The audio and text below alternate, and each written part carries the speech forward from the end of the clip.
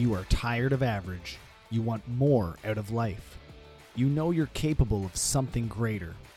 This show will help you become resilient in your home, at work, and in your community. Welcome to the Resilient Humans Podcast with your host, Kevin Wood. Welcome back to the Resilient Humans Podcast. I like how you sing, but it doesn't have a tune. Yeah, that's me. That's why I'm not a singer. Good morning, sir. How are you? Well, welcome back. It's been a little hiatus for yourself. For me, yes. Yeah, man. Yes. It's like you've It's nice to been- be here. Really productive. That's a great way to phrase the word busy and flat out. Yes, It quite is. productive. I've been productive a lot lately. I was like, when can we get even a 45-minute time slot? And I was like, I got one today. You're like, oh, I got one too. One today. Done. Yeah. Make it happen. Set Yeah. it up.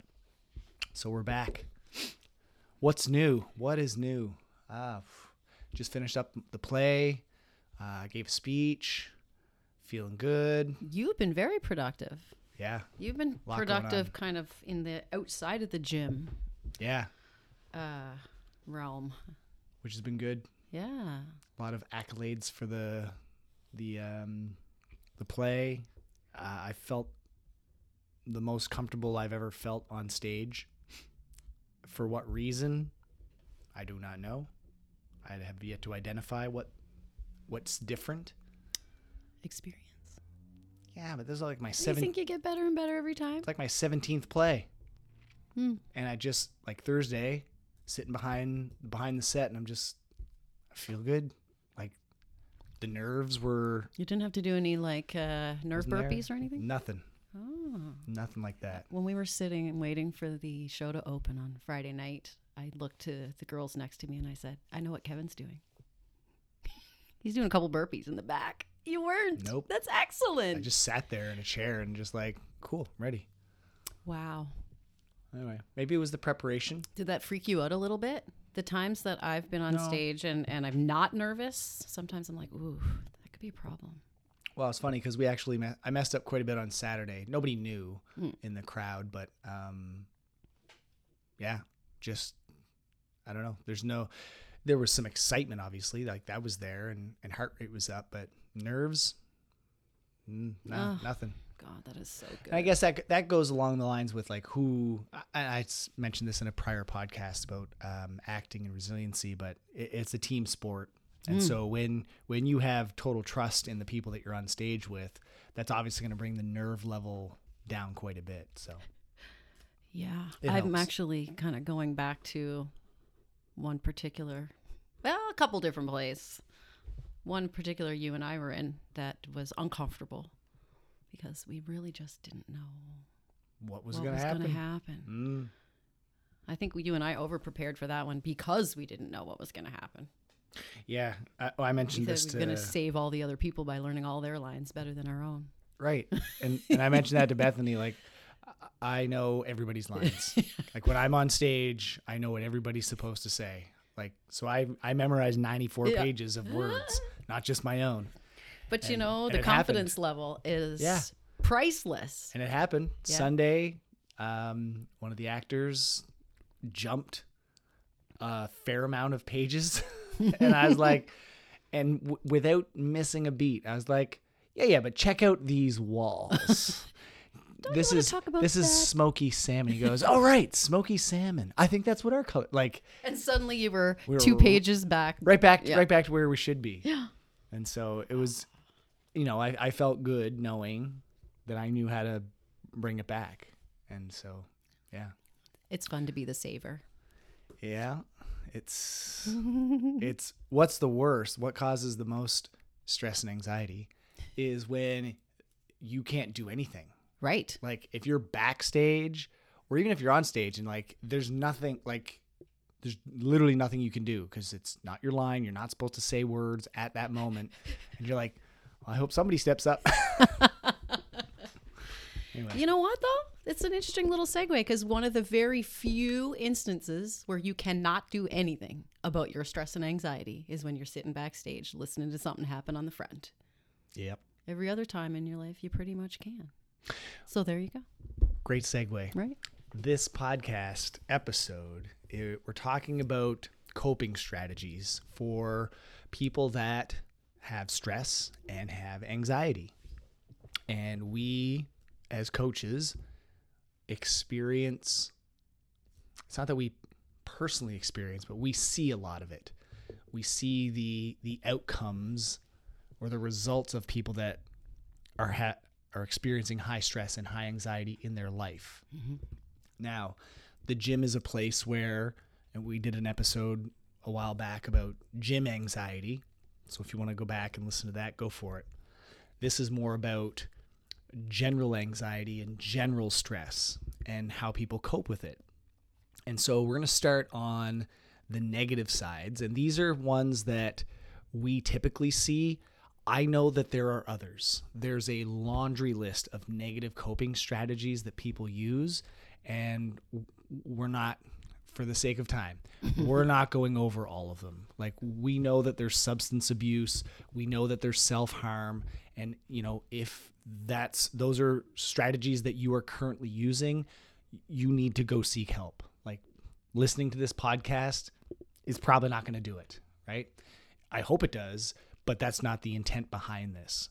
So we're going to go over the ones that we typically see or people tell us about, and then come up with or share with you the positive coping strategies that, again, we're going to break that down into two categories, but things that you can do to kind of prevent stress and anxiety from creeping in, and things that you can do in the moment.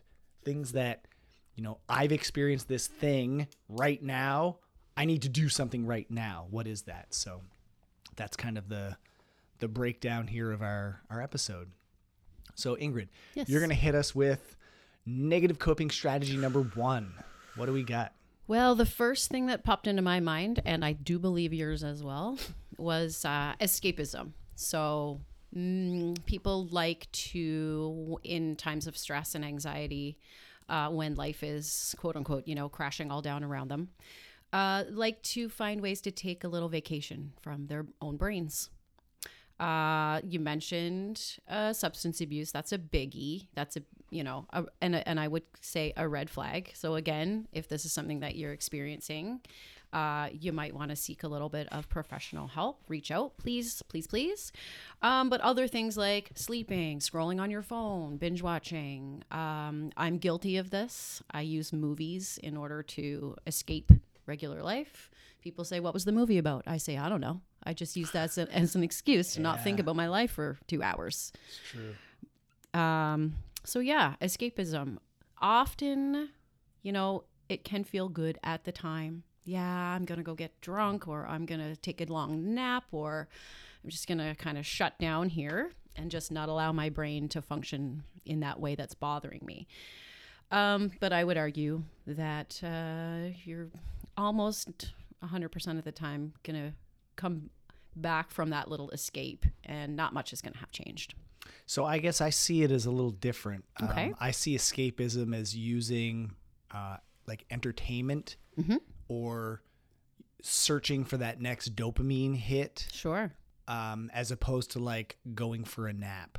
Okay. I find I would put like sleeping and napping and stuff like that more under like a procrastination bucket than I would escapism. So Okay. I know for me, like, escapism is using entertainment as a form of getting away or disconnecting from reality. That's really what I see it as. Yes. And so that is things like video games, TV, social media, and it's just ways of avoiding the stressors of reality that are in your life and going into almost like a la la land.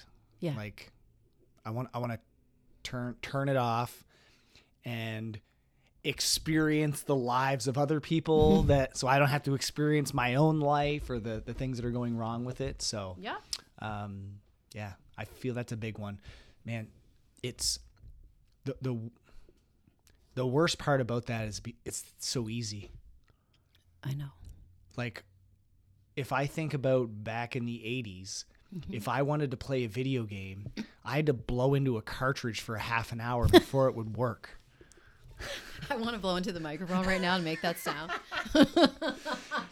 Now you just flick your phone open. It recognizes your face. You don't even have to type a password in. And with one click, you're in a game. Yeah, you didn't even have to put any work into it. Nothing. Like it was so hard to do escapism back then. Just getting to the escape part is the reward, right? Yeah. Yeah. Like even, I'm like thinking back to like the old VIC-20 games we had. They were on cassettes. And you had to sit there and wait for it to load for 5 minutes because it had to play through the whole tape before you could play it. You don't do that now. Anyway. Nope. It's too we easy. do not. Escapism is too easy. Even think about movies now. You can talk into your microphone. You can talk into your remote. Yeah. And then the movie then pops your up. favorite movie You don't will have come to on. drive anywhere. Nope. You just click it and it's there. Yep. Escapism is too easy now. Man, I bet this got my brain going now. Imagine building a community where escapism is hard. What would that look like?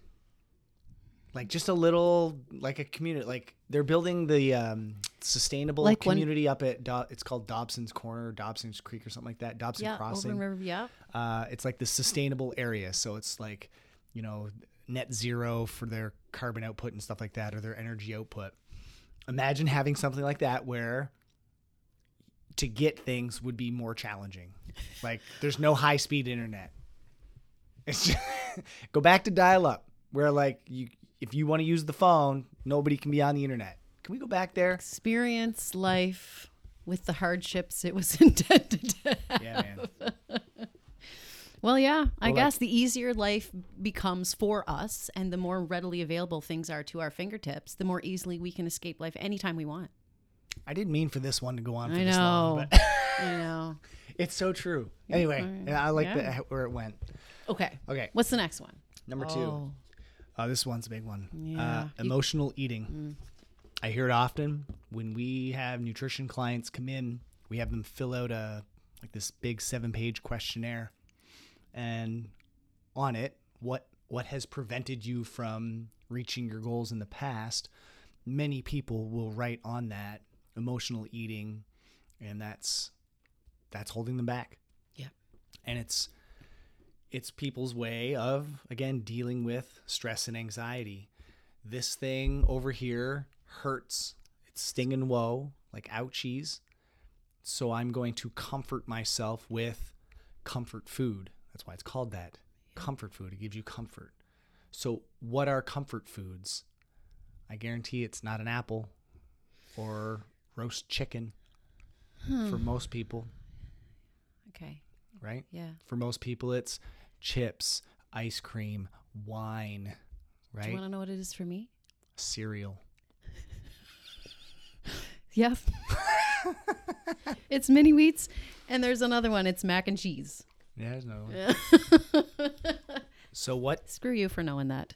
what do lots? I would say it used to Cereal. be the same for me, but we just don't have it in the house anymore because we identified that was a comfort food, so we got rid of it. Yeah. And if it's not in the house, then you can't eat it. Yeah. Done. Yeah. So what do all of those food types have in common? Huh. I don't know. Filled with sugar, generally, easily digestible, very little fiber, high calories, low nutrients. They are just garbage foods. You're just filling yourself with trash. And A bunch of what does that do for you in the short term? Makes you feel real might damn make you good. feel good, but not for very long. What does that do for you in the medium term? Well, some people, when they eat many of those foods, you'll break out, you'll have stomach issues, you'll have digestive issues. You'll get sluggish. Well, what does that do for you Low in the energy long term? level brings you down. You're going to start packing some things on. Yep. And then you're going to be like, I need to talk to a nutrition coach. Yeah. And then I'm going to write this down, emotional eating, on this questionnaire. And then we're right back here. Right. Yeah. So that's number 2. Easier said than emotional done, eating. folks. Easier said than done. Again, we're going to go, don't worry, we're going to get to the good stuff soon. Number 3.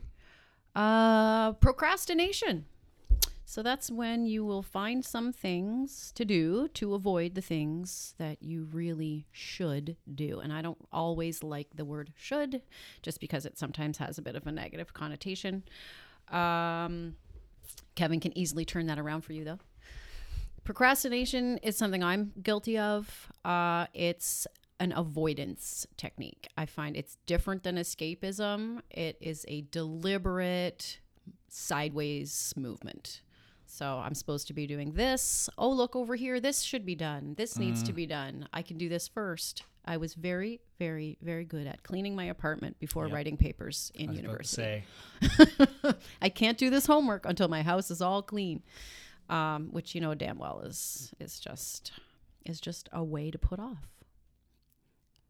Which is funny because, you know, you always feel a lot better when you get done the things that you really need to do. But for some reason, there's a feeling of satisfaction from avoidance. Yeah. Yeah. Well, it's so what the mechanism at work is, you probably have this big thing or this difficult thing that needs to be addressed. And so you go into these small little things that are familiar to you, that are comfortable. I know how to clean. I know how to do laundry. Yeah, I don't have to think. I know how to mow the lawn. Those are easy. And those are all things where you can actually turn your brain off. But when you get those small tasks done, you're giving yourself little check marks in your brain. You're like, oh, look, I'm being productive. I'm so good. Right. Again, like a little dopamine hit. But again, you're still avoiding the big thing. Whatever that thing that's causing you stress and anxiety, it's still there. It's not going away. Yeah. You're procrastinating by delaying the main task or the main responsibility of addressing it and using something else to deal with it. Yeah. Not healthy. No. Number 4, rumination. Oof. That's a toughie. It's ruminating. What is it? It's constantly dwelling on those negative thoughts and worries without taking any constructive action to address them. So what does that do?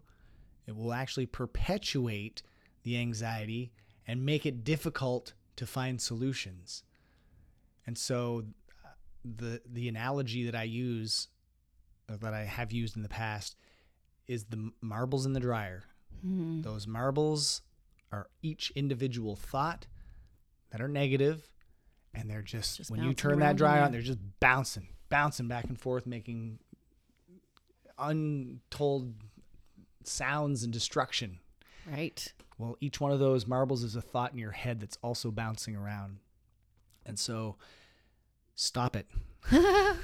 There's nowhere to go in the dryer. I've never heard you use that analogy before. It's excellent. Stop the thoughts. You can push pause on your dryer, and you can push pause on your thoughts by writing them down. But again, we'll get on to that. We'll chat about that. Rumination. I thought that's a big one. Yeah. And number 5. Number 5 is overworking. So a lot of these are tied together. To me, this can be tied in with procrastination, escapism a little bit, but a little bit different. This is when somebody will avoid, overwhelm, or attempt to dispel some anxiety by filling up their schedule with other things.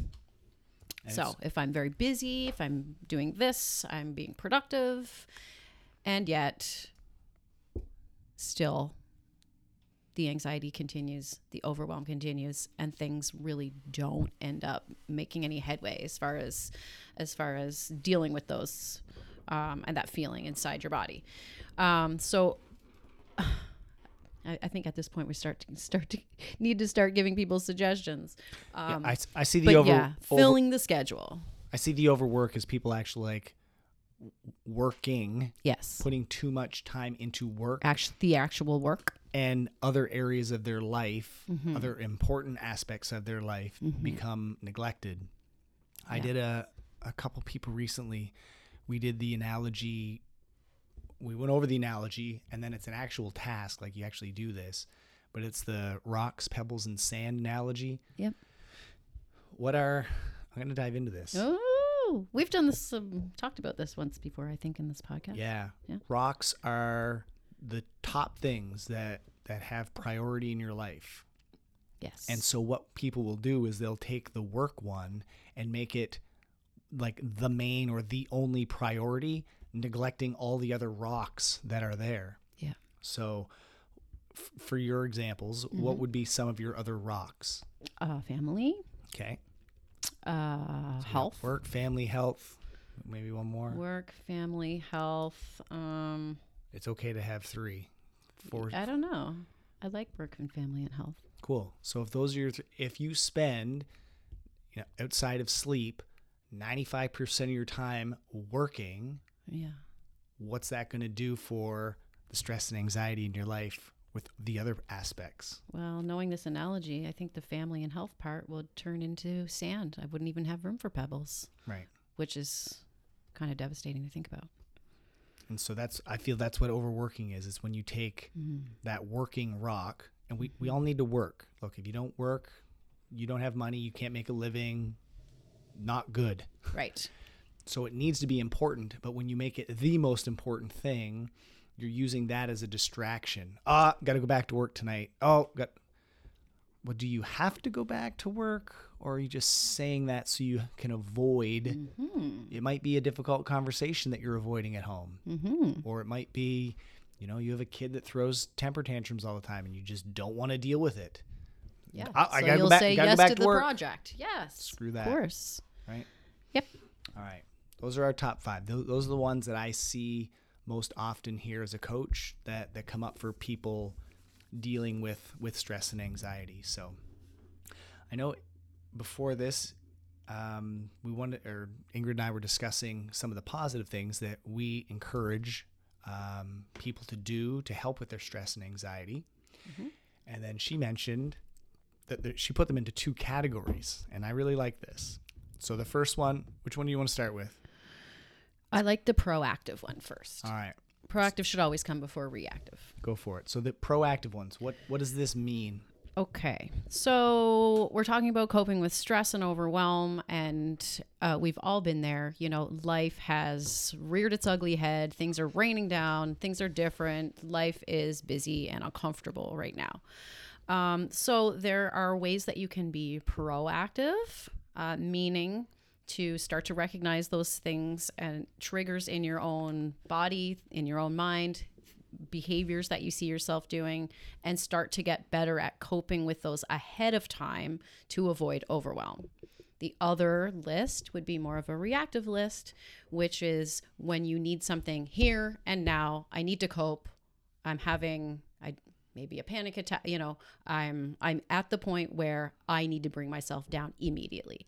So for me, general coping mechanisms would be things like having a good routine, something that you can rely on in times of trouble to keep you on a good path.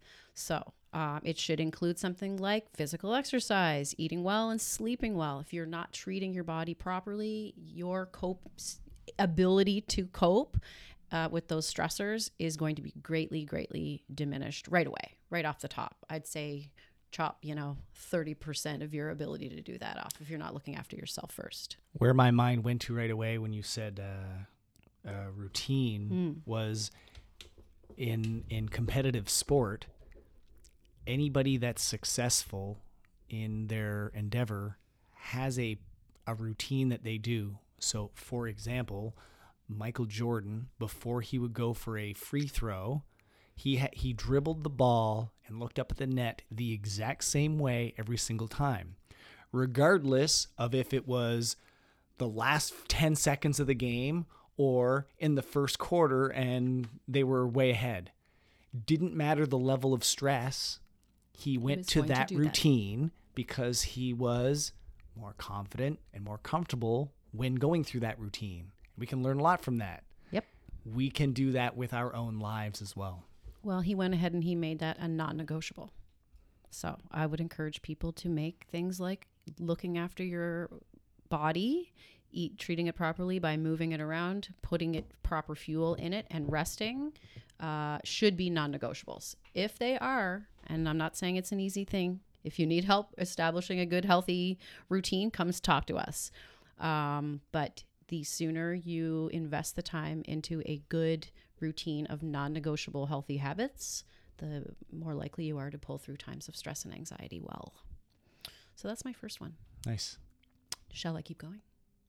Well, I guess I could add to the mix. Well, the second one is about staying organized. Nice. Writing. Okay. So this is where I'd let you take over anyway.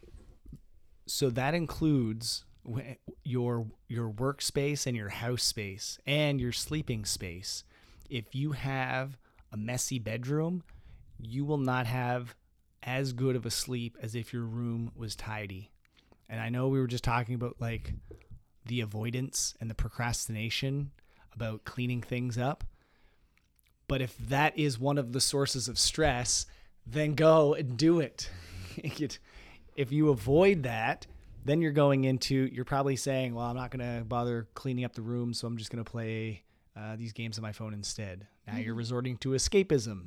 And so it's this cycle, right? Yeah. So yeah, staying organized is super, super key.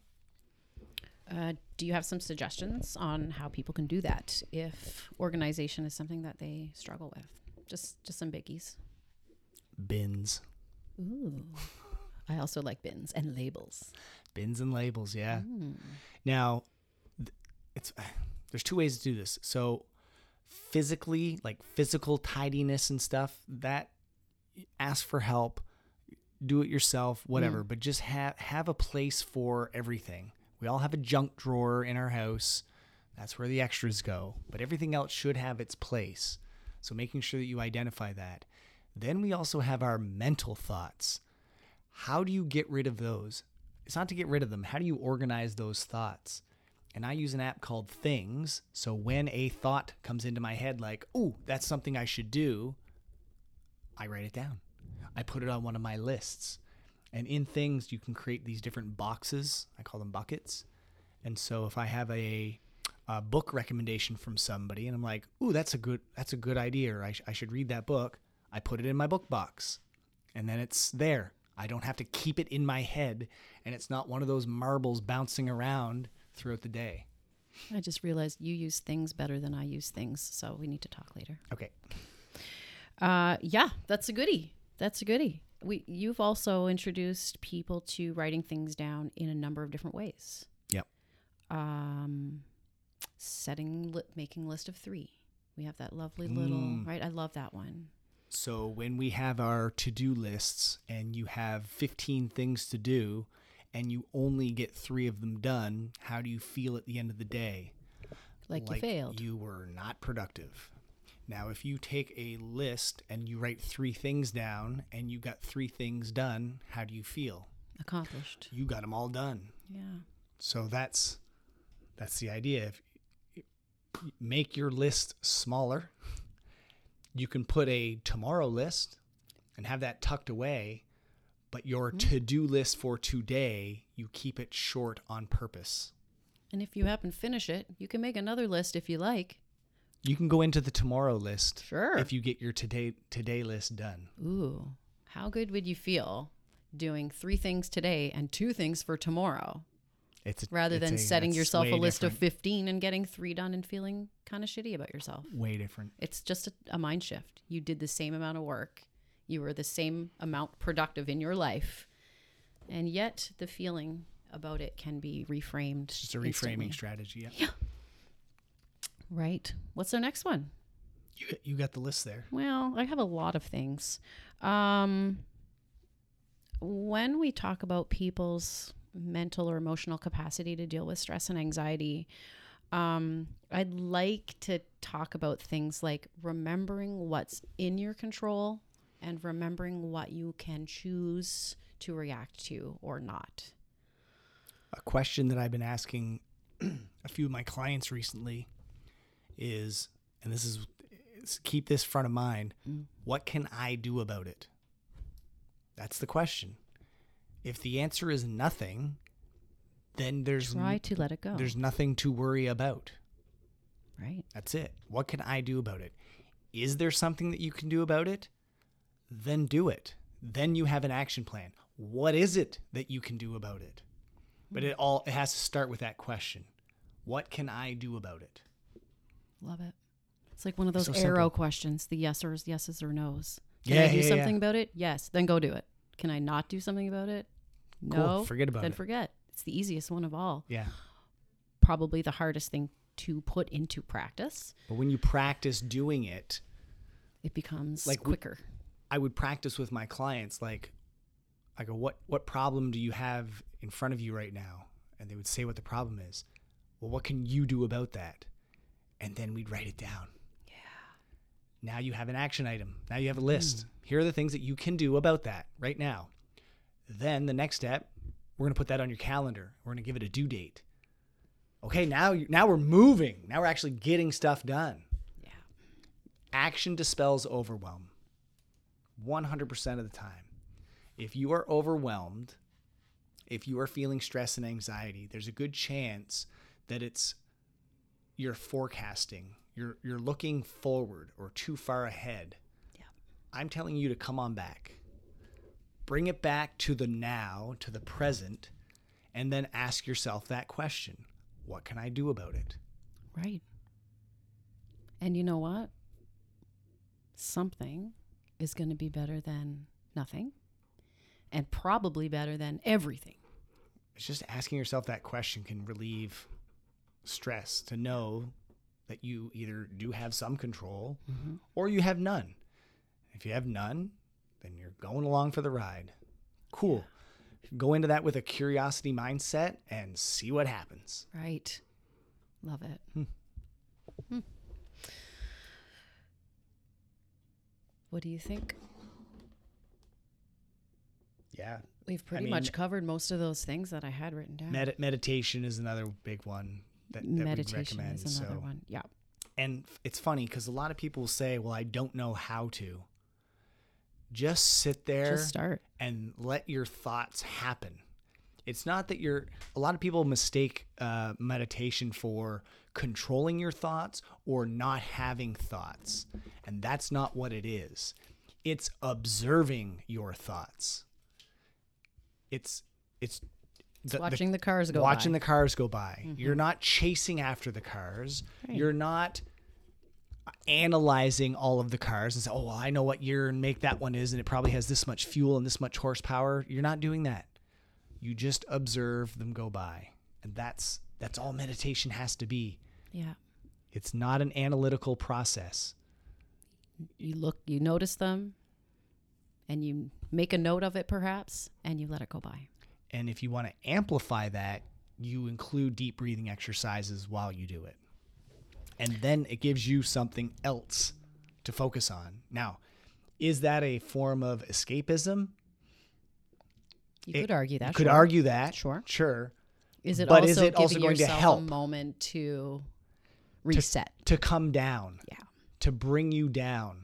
Because if somebody's stressed or experience anxiety, we would say they're what? They're amped up. They're amped up. What does that imply? Everything is up. Breathing rate, heart rate, temperature, everything is elevated. So what does mindfulness, meditation, and deep breathing do? It helps, we call that grounding us. Where's the ground? It's down. Brings our heat down, our breathing down. Our thoughts slow down. That's why I don't consider it a form of escapism, because it's having a positive outcome on that amped up scenario.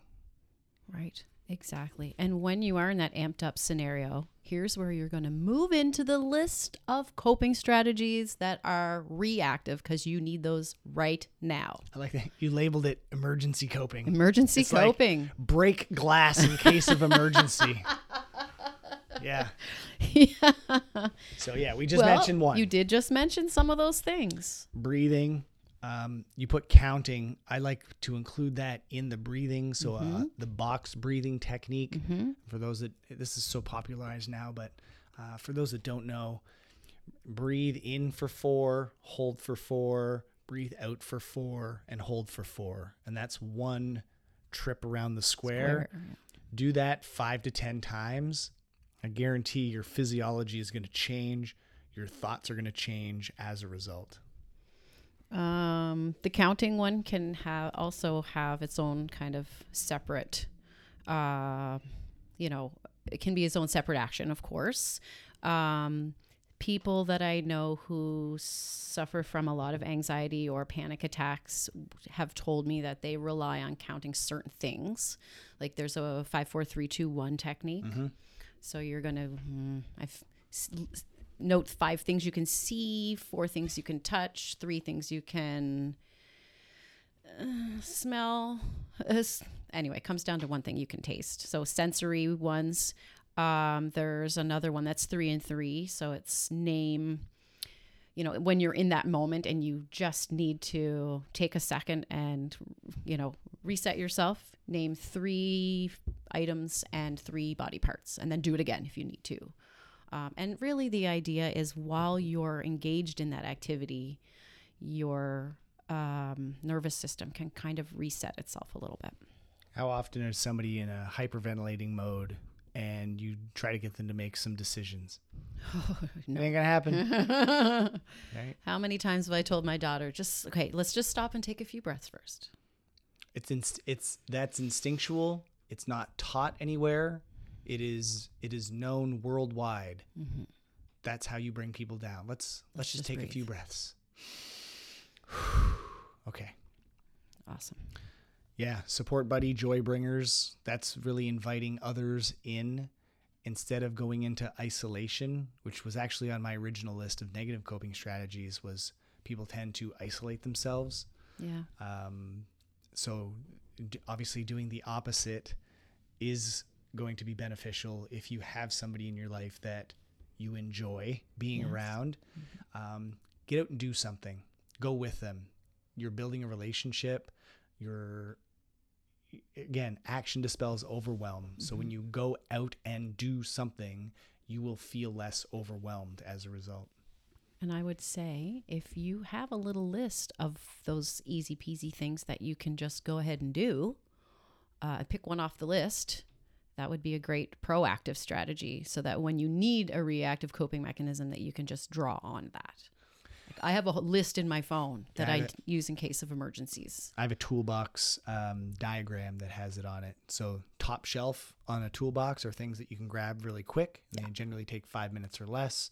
And then the main part of the toolbox are the bigger tools, the things that take 5 minutes or longer. So that's basically what you're describing is have that toolbox, but have it written down because then you can actually Because in a moment of extreme stress, I've had moments where I can't catch my breath, can't think straight.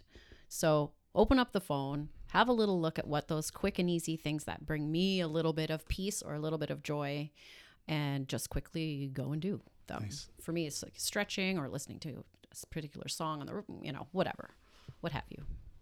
Different for everybody. Yep. Relaxation techniques, mantras. Yeah. I mean, the mantra that I was saying earlier, what can I do about it? Yeah, that's a really good one. I like that one. I like the question, the curiosity mantra. Yep. Rather than, I can or I am, which are good as well. And I go back to my phone background. Me too. I am driven. So, we obviously experience some stress as a business owner, and it's not always sunshine and rainbows. There's things that come up. And then in those times where I feel sorry for myself and I'm spiraling down this pit of despair, I remind myself, you know what? I've been through a lot in the past. I've survived all of them. I am driven. And that literally allows me to shake my head, knock those marbles loose, and then continue forward with action. I love that. And if you have been so wonderfully proactive that you've even written some of those things down, then you can even look back and you have the physical kind of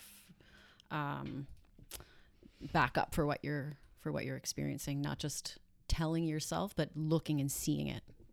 I just had a talk with Stacy, so I did that proactively before I give my next speech at the end of October. Okay. So when I gave my speech last week, I did the nutrition break. I actually got booked for some more speeches. It was pretty crazy. And then I went and I sat in the corner by myself and I just wrote down these 4 things because I knew I wanted to hang on to that feeling of what I felt after I gave that speech. And so I want to go into my next one with those same feelings intact. So I was already forecasting or predicting I'm going to feel stress and anxiety before I get on stage in front of 250 people. Like that's going to be a stress response. However, if I say these 4 affirmations, I am a great speaker, I am inspiring, I convey ideas clearly, and I am impactful, how good am I going to feel prior to getting on stage the next time? Yeah. But I had to do that right after. You did, because it won't happen before next time. Nope. Right. All those negative thoughts are going to pop up. Oh, what if you forget this? It's all the what ifs, right? Again, it's forecasting. It's jumping ahead to things that haven't happened yet. That's the main cause of stress and anxiety is you're looking forward. Bring it back. Come back to the now. That's why these affirmations are going to work for me when I put them into practice. Very nice job being self-aware. And I would like to encourage all people to take note of the things that stress you out and try to notice them sooner than later. Write down how you feel about them, as Kevin has done. Look, I'm going to give one example for people because I know it's true for a lot. A lot of people are stressed as a parent. There's no manual. There's no instruction booklet on how to do this shit. Yeah. The next time something goes well and your kid says something nice to you, write that shit down and how it makes you feel. And now you have something to go back to. So when the shit hits the fan and nothing is going well and nobody's listening to you, you can take a few breaths, you can open that up and you can say, I am a loving mother. I am a caring father. My children love me.